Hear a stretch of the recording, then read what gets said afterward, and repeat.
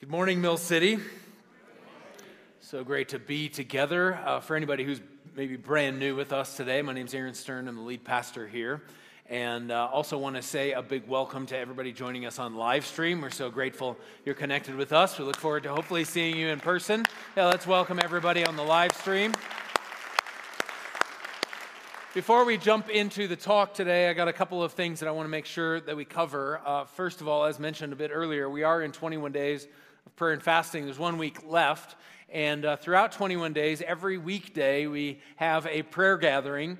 The first week was in the morning, this last week was noon hour, and this next week is 5 to 6 p.m. And so hopefully maybe if you haven't been able to make the first couple because of schedule, this next one will work for you. Be here in the UCA, and tomorrow is Martin Luther King Jr. Day, and so tomorrow specifically at our prayer gathering, we'll be praying into the issue and the topic of racial justice, and so we'd love for you to participate with us.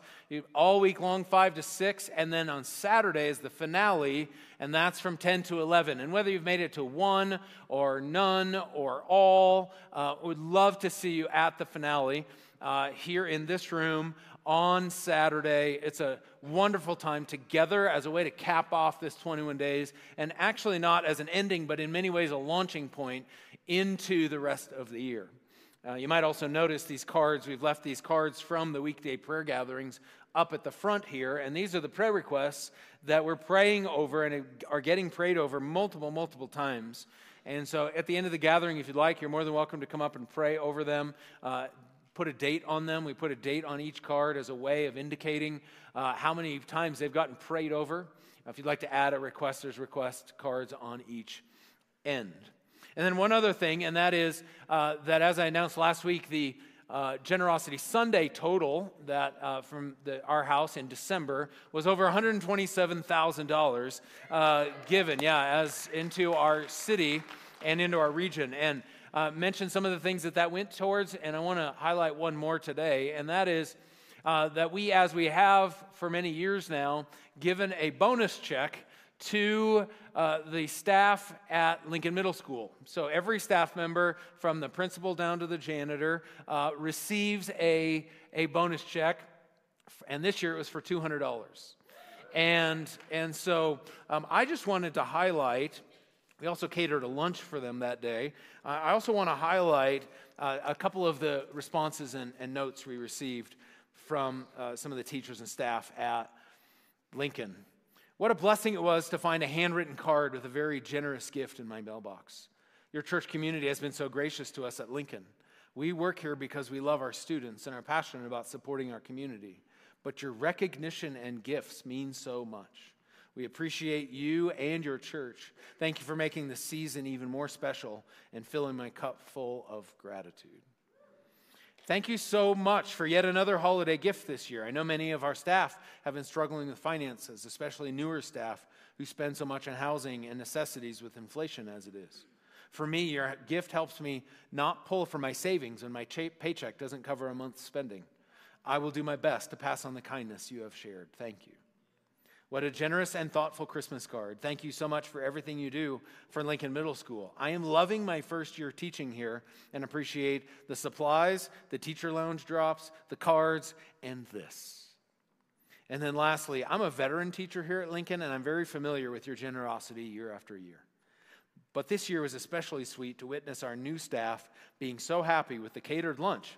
And then us veterans said to go check your mailbox. Then we watched as they freaked out, overjoyed by the surprise of a bonus check. It was so cute watching them plan their holiday spending with the extra $200. Way to go, Mill City. Let's give a clap. Thank you. Thank you. Thank you.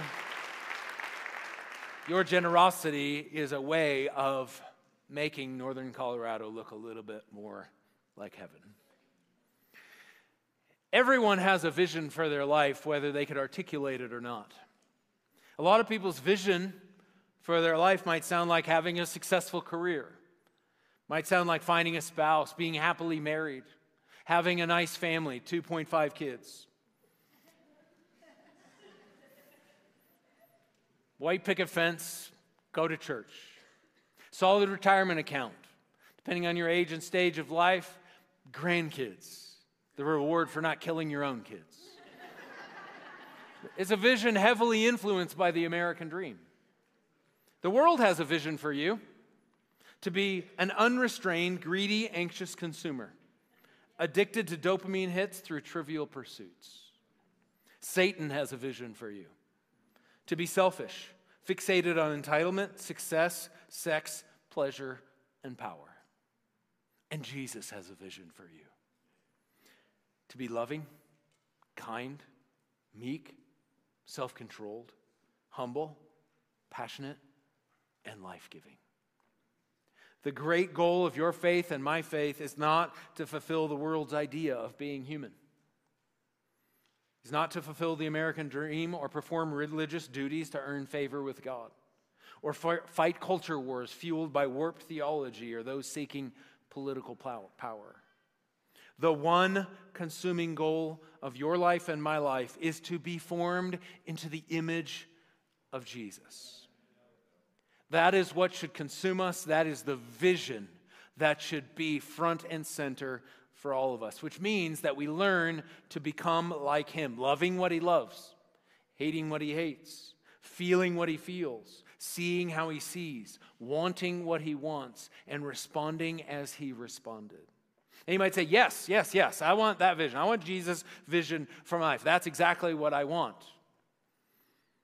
Well, as much as you might want that vision, desire alone is not enough. A Japanese proverb says, vision without action is a daydream, and action without vision is a nightmare. Jesus' vision for what it looks like to be fully human is found in the Sermon on the Mount. We studied the Sermon on the Mount for 9 months last year, and moving into this year, we kind of come off the end of the Sermon on the Mount, which ends in a little bit of a haunting fashion. In Matthew chapter 7, verse 24, it says, "Therefore, anyone who hears these words of mine," all that he's just shared through the Sermon on the Mount, "and puts them into practice is like a wise man who built his house on the rock. The rain came down, the streams rose, and the winds blew and beat against that house. Yet it did not fall because it had its foundation on the rock." That's what we're after. Hearing the teachings of Jesus and putting them into practice. Because the storms will come. Because the winds will blow. Because that phone call will come. And depending on what we're built on will determine how we weather the storm. So as I announced last week, our word for 2023 is practice. Because we want to live into and integrate teachings of Jesus into our lives so that what we say is true about the way we live. So if you missed last week's intro sermon, if you will, for this series will be 3 weeks. Next week we have one more piece to the series. Don't miss it. It's going to be really important and critical for where we're going in the upcoming year. But please listen or watch or maybe even rewatch last week if you missed it, as I laid a foundation for our house as we move into this year. Now, practice, when we say practice, the practices of Jesus are the actions that facilitate Jesus' vision for you and for me. These are things like fasting and prayer. 21 days of prayer and fasting, not an end, a means to an end.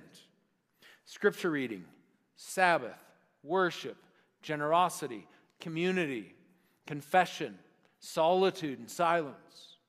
These are the things that Jesus did, and these are the things, therefore, that we do because he says, "Follow me," which means do what I've done. In Milan, Italy, we find the fifth largest Christian church in the world. Got a picture of what it looked like in 2000. It's got the most sculptures of any church in the world in it, over 3,000. Even believe that a nail from the cross of Jesus is actually in this church. It's in the center of Milan, Italy. It took over 600 years to complete.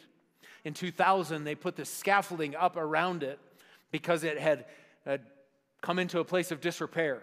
The smog, it was black, it was built with white marble, things were breaking, there was a need for restoration, and it wasn't as it was designed to be.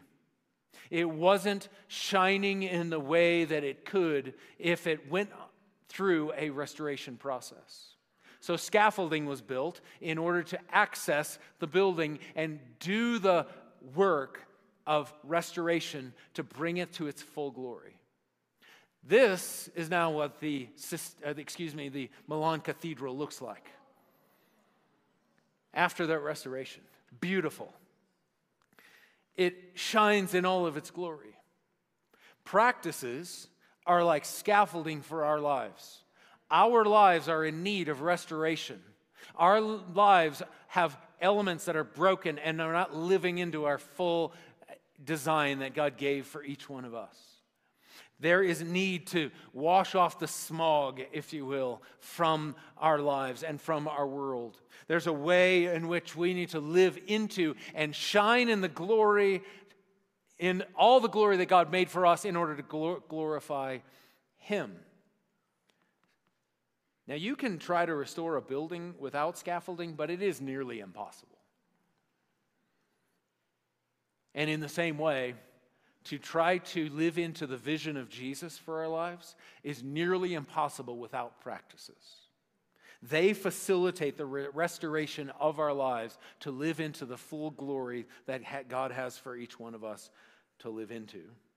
Now, if you've been around church for a little while, you might think spiritual disciplines. It's been a way that practices are described. And I prefer practices of Jesus for clarity's sake, and here's why. Spiritual often conjures up an idea of unembodied, Oprah-esque, squishy engagement with the universe.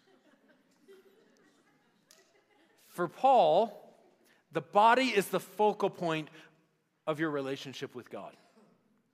You interact with God in your body, and we live out the way of Jesus with our body. So we don't want it to be some sort of mystical idea, but rather a feet on the ground, worked into the way in which we act, live, think, and desire in our lives.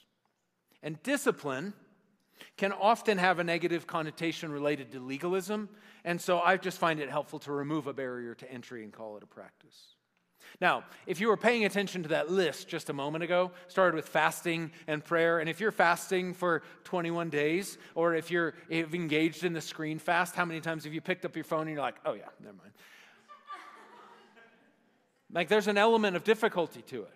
If you're going without food, or you're going without a particular type of food, or whatever the case might be, sugar, you're like, I want a cookie. You know, the desire is there. It's not easy. And so you might ask, like, why devote ourselves to activities that are hard, don't come naturally, and that take time that I don't have? I mean, isn't this for monks and nuns? Maybe pastors are supposed to do this, right? Well, we do need to remember why we practice. Because with practices, or with anything in life for that matter, if we lose our why, we lose our way. And so we have to know why we practice. A failure to know why practice will result in neglect, apathy, or legalism. So why practice? The simple answer, our humanity requires it. We won't become the flourishing humans God wants us to be on accident. We won't develop our redemptive potential passively. We don't drift into apprenticeship to Jesus. And we don't live in a neutral world. We live in a heavily contested space. There is a war over your formation and mine. Discipleship isn't a Christian thing. It's a human thing. We are being formed by something or someone. Every day, you and I are becoming someone. Robert Mulholland Jr. wrote in his book, Invitation to a Journey, on this idea that this isn't neutral. He says, everyone is in a process of spiritual formation. We are being shaped into either the wholeness of the image of Christ or a horribly destructive caricature of that image. Destructive not only to ourselves, but also to others. for we inflict our brokenness on them. The direction of our spiritual growth infuses all we do with intimations of either life or death. It's not neutral. And the discipleship of the world in this cultural moment is no joke. We live in a progressively more secular culture. And secularism has shaped our world to believe God is distant and irrelevant, and to ask the question, why even go to church? Porn, so prevalent in our day, shapes our view of sexuality to be selfish and to see other human beings as commodities for pleasure. Violence shapes our view of anger, revenge, and justice. Consumerism shapes you to believe your preferences must be met, and the goal of life is fulfillment and ease. This isn't to mention hyper-individualism or the impact of technology, and especially social media. It's like David Foster Wallace said in his commencement speech at Kenyon University when he talked about an old fish running into a new fish, and the old fish says to the young fish, "How's the water?" And the young fish looks at him and he says, "What's water?" Like, it is this, what I just described, the social media and the consumerism, all that's the water we are swimming in. So the practices of Jesus are transformational, but they are also counterformational. They counterform us from the way that the world is forming. God has always been counterforming his people. If we look in the Old Testament and we see the children of Israel, they were in slavery for 400 years under the oppression of the Egyptians. God does some miraculous things and sends them out of slavery in Egypt, and they find themselves in the desert. So here they are free. But God brings them to Mount Sinai, and he starts giving to them the 10 Commandments and other instructions for how to live. Why does he need to do that? Because even though he has taken them out of Egypt, he now needs to take Egypt out of them. So you might have said, "I trust Jesus and I put my life in his hands." But even though now you have been freed from death and the penalty of sin, there still is a way that the formation of the world, which is not in alignment with the way of Jesus, needs to be worked out of us. So as we begin this journey this year, I think it's important that we have a working definition of both spiritual formation, or maybe a better way of saying it is spiritual transformation, as well as spiritual disciplines or these spiritual practices. So first, spiritual transformation, the process of being formed into the image of Christ in community for the sake of others. This is a definition I adapted from Robert Mulholland Jr. But I want to take just a moment and highlight the beginning and the end, specifically starting with the beginning that says, the process. We would so much prefer for things to be instantaneous rather than a process.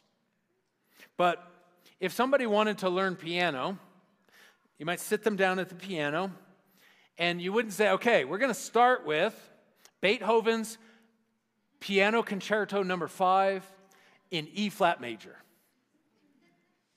One of the most difficult piano pieces to play in the world. You're not going to start there. You're going to probably start with scales or chopsticks. And then hit some bumps, say, "Don't quit. Let's keep working." And before you know it, you're not doing chopsticks. You're doing something a little more, and a little more, and a little more. Kenneth Leach, Anglican writer, wrote in his book, Experiencing God, about our desire for the instantaneous or the quick. He says, in the years since the 1960s, we've seen the popular unfolding of an authentically spiritual quest. Yet linked with this search for authentic experiential knowledge of God and of inner space, there has been a narrowing of vision, a desire for instant ecstasy and instant salvation. It is the quest for the correct method, the right mantra, the shortcut, which brings insight, which has marked so much of this recent spiritual undergrowth. It's not that the right methods aren't helpful. And it's not that high spiritual moments aren't important. It's just that it's more often a slow, daily, not exciting, sometimes mundane, long process. Like Eugene Peterson says, it's a long obedience in the same direction. And I would suggest it's often a brutal war. The Apostle Paul talks about this in 1 Corinthians chapter 9 when he says, "Do you not know that in a race all the runners run, but only one gets the prize?" Now, I know some of the millennials in the room are thinking, doesn't everyone get a prize? Sorry, millennials, I do love you. I just couldn't resist. Blue ribbons for everyone. Run in such a way as to get the prize. Everyone who competes in the games goes into strict training. They do it to get a crown that will not last, but we do it to get a crown that will last forever. So he's comparing our training as followers of Jesus to the training of a runner or to a competitor.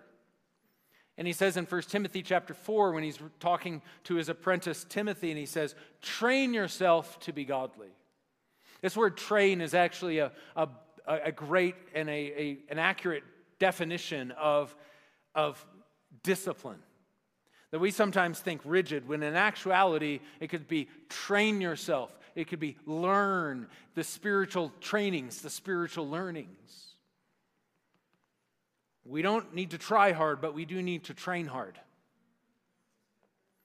So that in and through discipline, through consistency, through rhythm, through doing it when we don't want to, we can experience freedom. See, discipline is the price of freedom.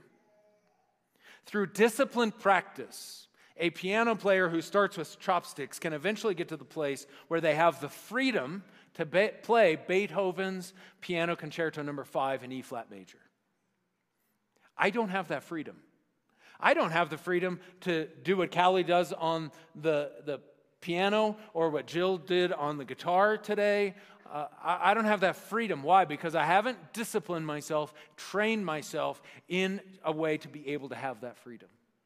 And what God is calling us to is discipline for a freedom that we will experience in the life of following Jesus. And too often we see someone else and be like, man, I wish I was more like that. I wish I was as gentle as they are. I wish I was as patient as they are. Wow, they are so kind. And too often we see what others have but don't want to do what they've done to have what they have.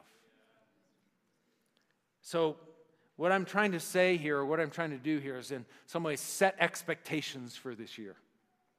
You might find yourself like, yep, I'm all in. This is so good. And maybe got a little new car smell feel on you. And that's great. And I hope it lasts all year long. But there's a good chance that just like when you read through the Bible for a year, you hit Leviticus.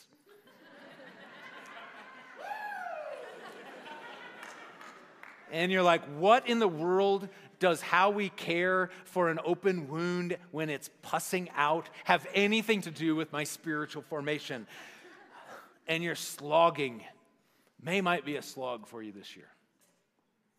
June might be a slog. October might be a slog. February might be a slog.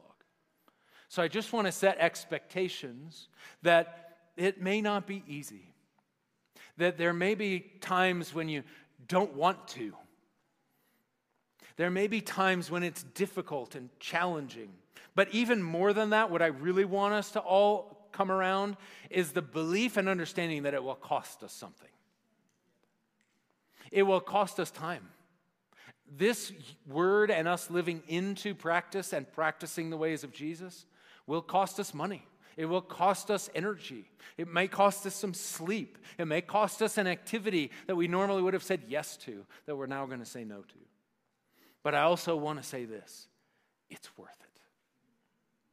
To live the flourishing life that God has called you and me to live is worth it. It doesn't feel good sometimes. That Milan Cathedral doesn't look amazing with all that scaffolding around it. And you're like, I don't know about this. But it's worth it. Take the scaffolding down and you're like, oh, wow, look what just happened as I stepped into that for the last year consistently. G.K. Chesterton, a British philosopher and writer, wrote in his book, What's Wrong with the World? Christianity has not so much been tried and found wanting as it has been found difficult and left untried. And when we find something difficult and then don't try it, we usually go searching for something else that's usually just easier, which doesn't produce the same fruit. And finally, I want to come to the back end of that, and that is for the sake of others. We experience transformation not just so we can go look in the mirror and look at our spiritual muscles. We actually are doing this for others. To break it down even more specifically, for our neighbors and the nations. Our first neighbors, our spouse, our kids, our roommates, the ones who live in the most immediate proximity to us, and those who live next door or in the cubicle next to us or are somehow, somewhere connected to us in another state or across the world. For others, for our neighbors and the nations. And if it is not for others, it merely is a spiritual form of self-actualization. Anybody ever have a grandma, or I did. I had a grandma who put plastic over her couch. And I always found that so odd. And she was trying to protect the couch. My grandma actually was from Minnesota, and she called it a Davenport. I don't know why, but nonetheless, she called it a Davenport. She always like, you just call it a couch. So Davenport sounded more sophisticated to her. So yes, we have plastic over the Davenport because she didn't want it to get stained or worn out or whatever, which I can respect that. But then when it's Christmas, it's Thanksgiving, and everybody's over, the plastic is still on the couch, I thought, something's wrong here. The plastic should come off when the guests come over. In other words, we're protecting the couch on every day so that it's more ready for others when they come here. When we keep the plastic on the couch, it defeats the point of some of the hospitality. You don't feel very comfortable on that plastic couch. If you put plastic on your couch, stop. Or at least take it off when guests come over. To practice the practices, to try to become more like Jesus for ourselves is like plastic on the couch. That we would somehow think, all right, I just got to make it right. Don't bother my system. Don't bother my rhythm. Don't bother. And you're inwardly focused rather than focused on the relationship between you and God, you and yourself, which has then an outflow for others. Last week, I had a tree up here on the stage and how we need to put ourselves in the right conditions, practices, and teaching being two of them. And as a result of us being in all of the necessary conditions, we will produce fruit. That fruit isn't for you. That fruit and that shade is for others. So we are becoming more loving to better serve others.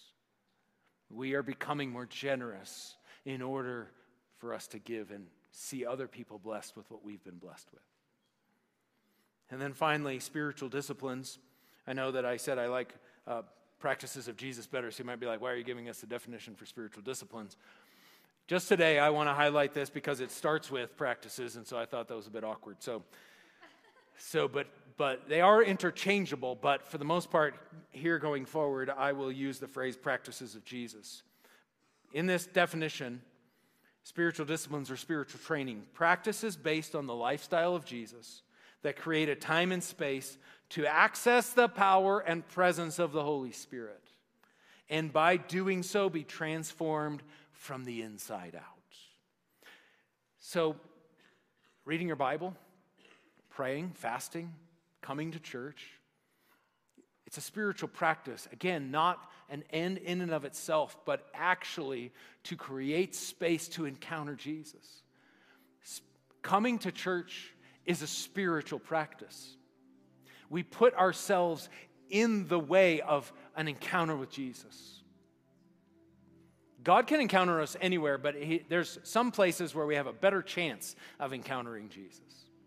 Now, an encounter may or may not feel like goosebumps or tears or something dramatic. It may just feel like a refreshing. It may just feel like, but the reality is where two or three gather together, we will encounter Jesus. So if you're like, I need an encounter with Jesus, come to church.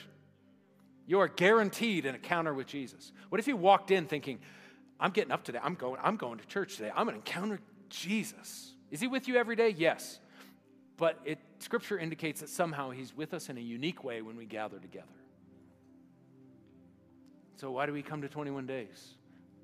Never know what you're going to encounter when Jesus is going to kind of knock you over. You ever read your Bible on a regular basis and you're like, yeah, I know I'm supposed to read my Bible every day. It's a good thing to do, chapter at a time, a couple of verses, whatever, and you might read and it just sounds like Charlie Brown's teacher, wah, wah, wah, wah, wah, wah, wah, and you're just dun, dun, dun, dun, dun, dun, dun, dun, dun, dun, dun. Next day, dun, dun, dun, wah, wah, wah, wah, wah, dun, dun, dun, dun, dun, and then you read it and you're like dun, dun, dun, and you're just almost expecting dun, dun, dun, but you've put yourself in the place and dun, dun, dun, dun, dun, bam! The Jack in the Box kind of pops out and you're like, whoa, there's Jesus.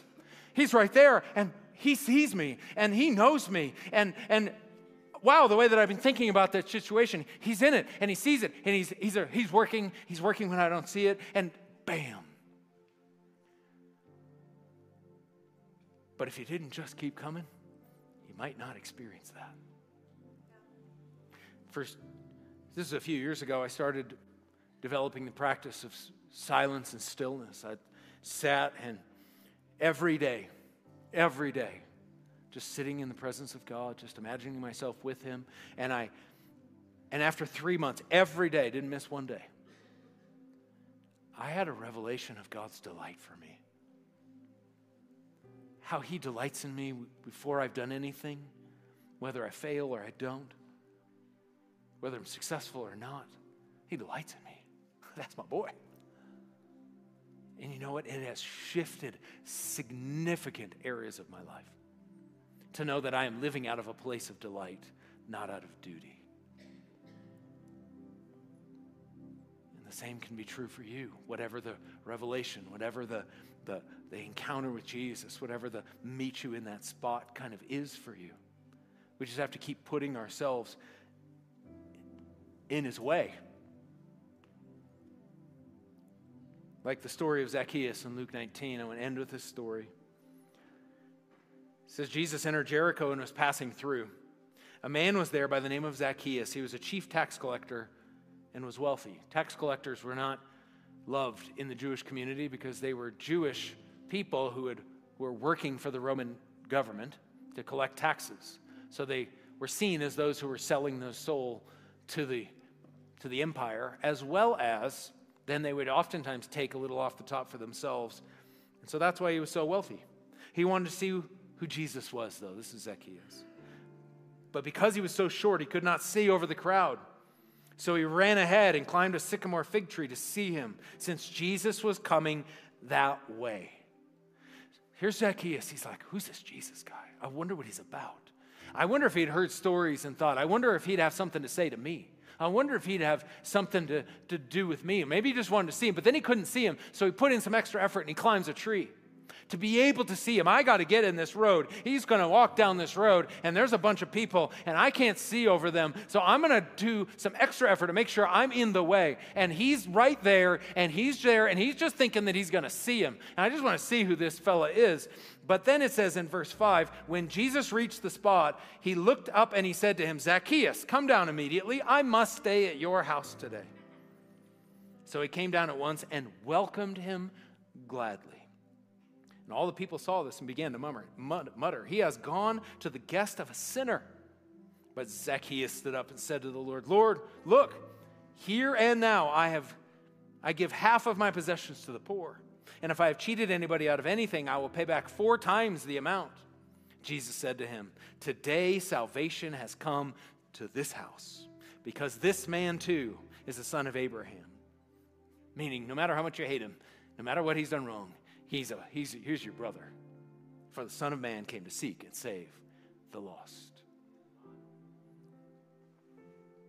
You find yourself maybe like Zacchaeus, like, oh, what's this Jesus thing? You find yourself like taking any energy to climb a tree because you can't quite see him. I want us to think of practices as the way that we place ourselves in the path of God's grace. In the same way that Zacchaeus placed his way in Jesus' path and experienced grace and transformation. Can we just regularly place ourselves in the path of grace? So I don't know how you found yourself here today at Mill City. Maybe you just said, I'm tired of somebody asking me, so I'm going to come, so you stop bugging me. But maybe today you just found yourself in the path of grace. Maybe you've not been anywhere near the road that Jesus is walking on. And you're like, I need to come back. If that's you, the invitation from Jesus is the same as it was to Zacchaeus. Hey, can you come down from there? Can you come over from there? I want to eat with you. Now, Zacchaeus could have said, no, can't do that. House is too clean. Plastic on the couch. He says, oh, I welcome you gladly. Jesus is saying, I'm going to come to your house today. I want to eat with you. I want to walk with you. I want to talk about life. Can we just be together? And I believe that there's some people in this room right now who feel that call and you hear his voice. And your response is, will it be like Zacchaeus? I welcome you gladly. Yes, please come. Please come. I would love to eat with you. I'd love to sit with you. Love to walk with you. Love to follow you. Because just maybe, you'll experience transformation.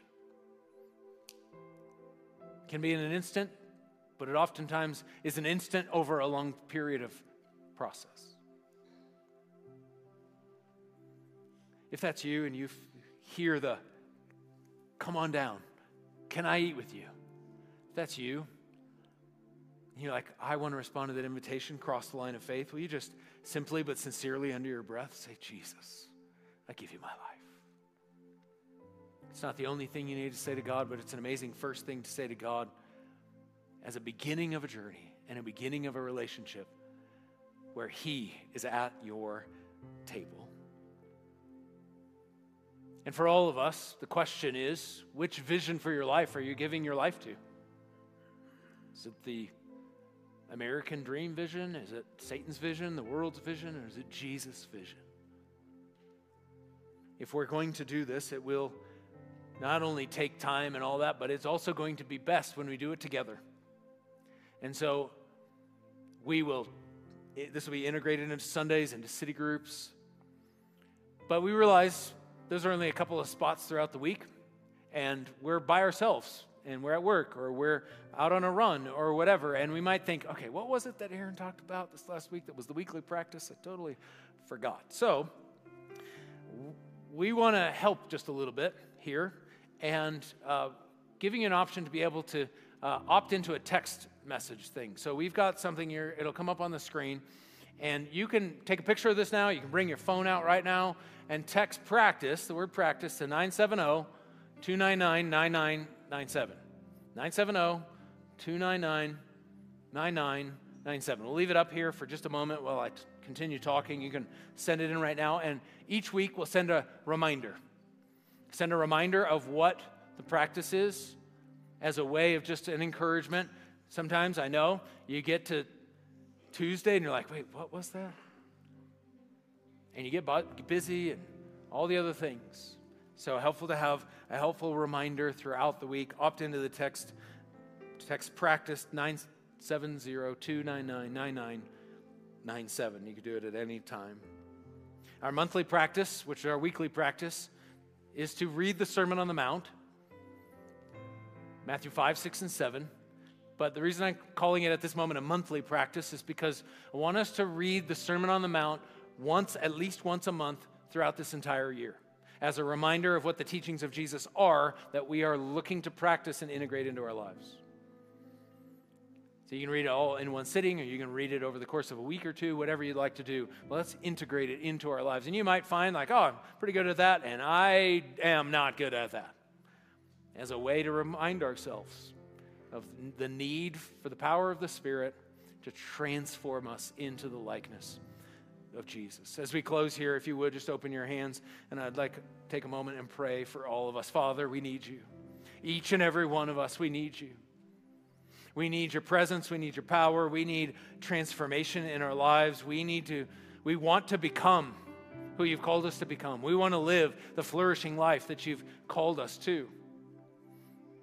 And so I pray for any person in this room who maybe is like, I want that, but I don't have a huge amount of desire, or I struggle with commitment and discipline. I'll do this well for the next few weeks, and then I probably will drop off.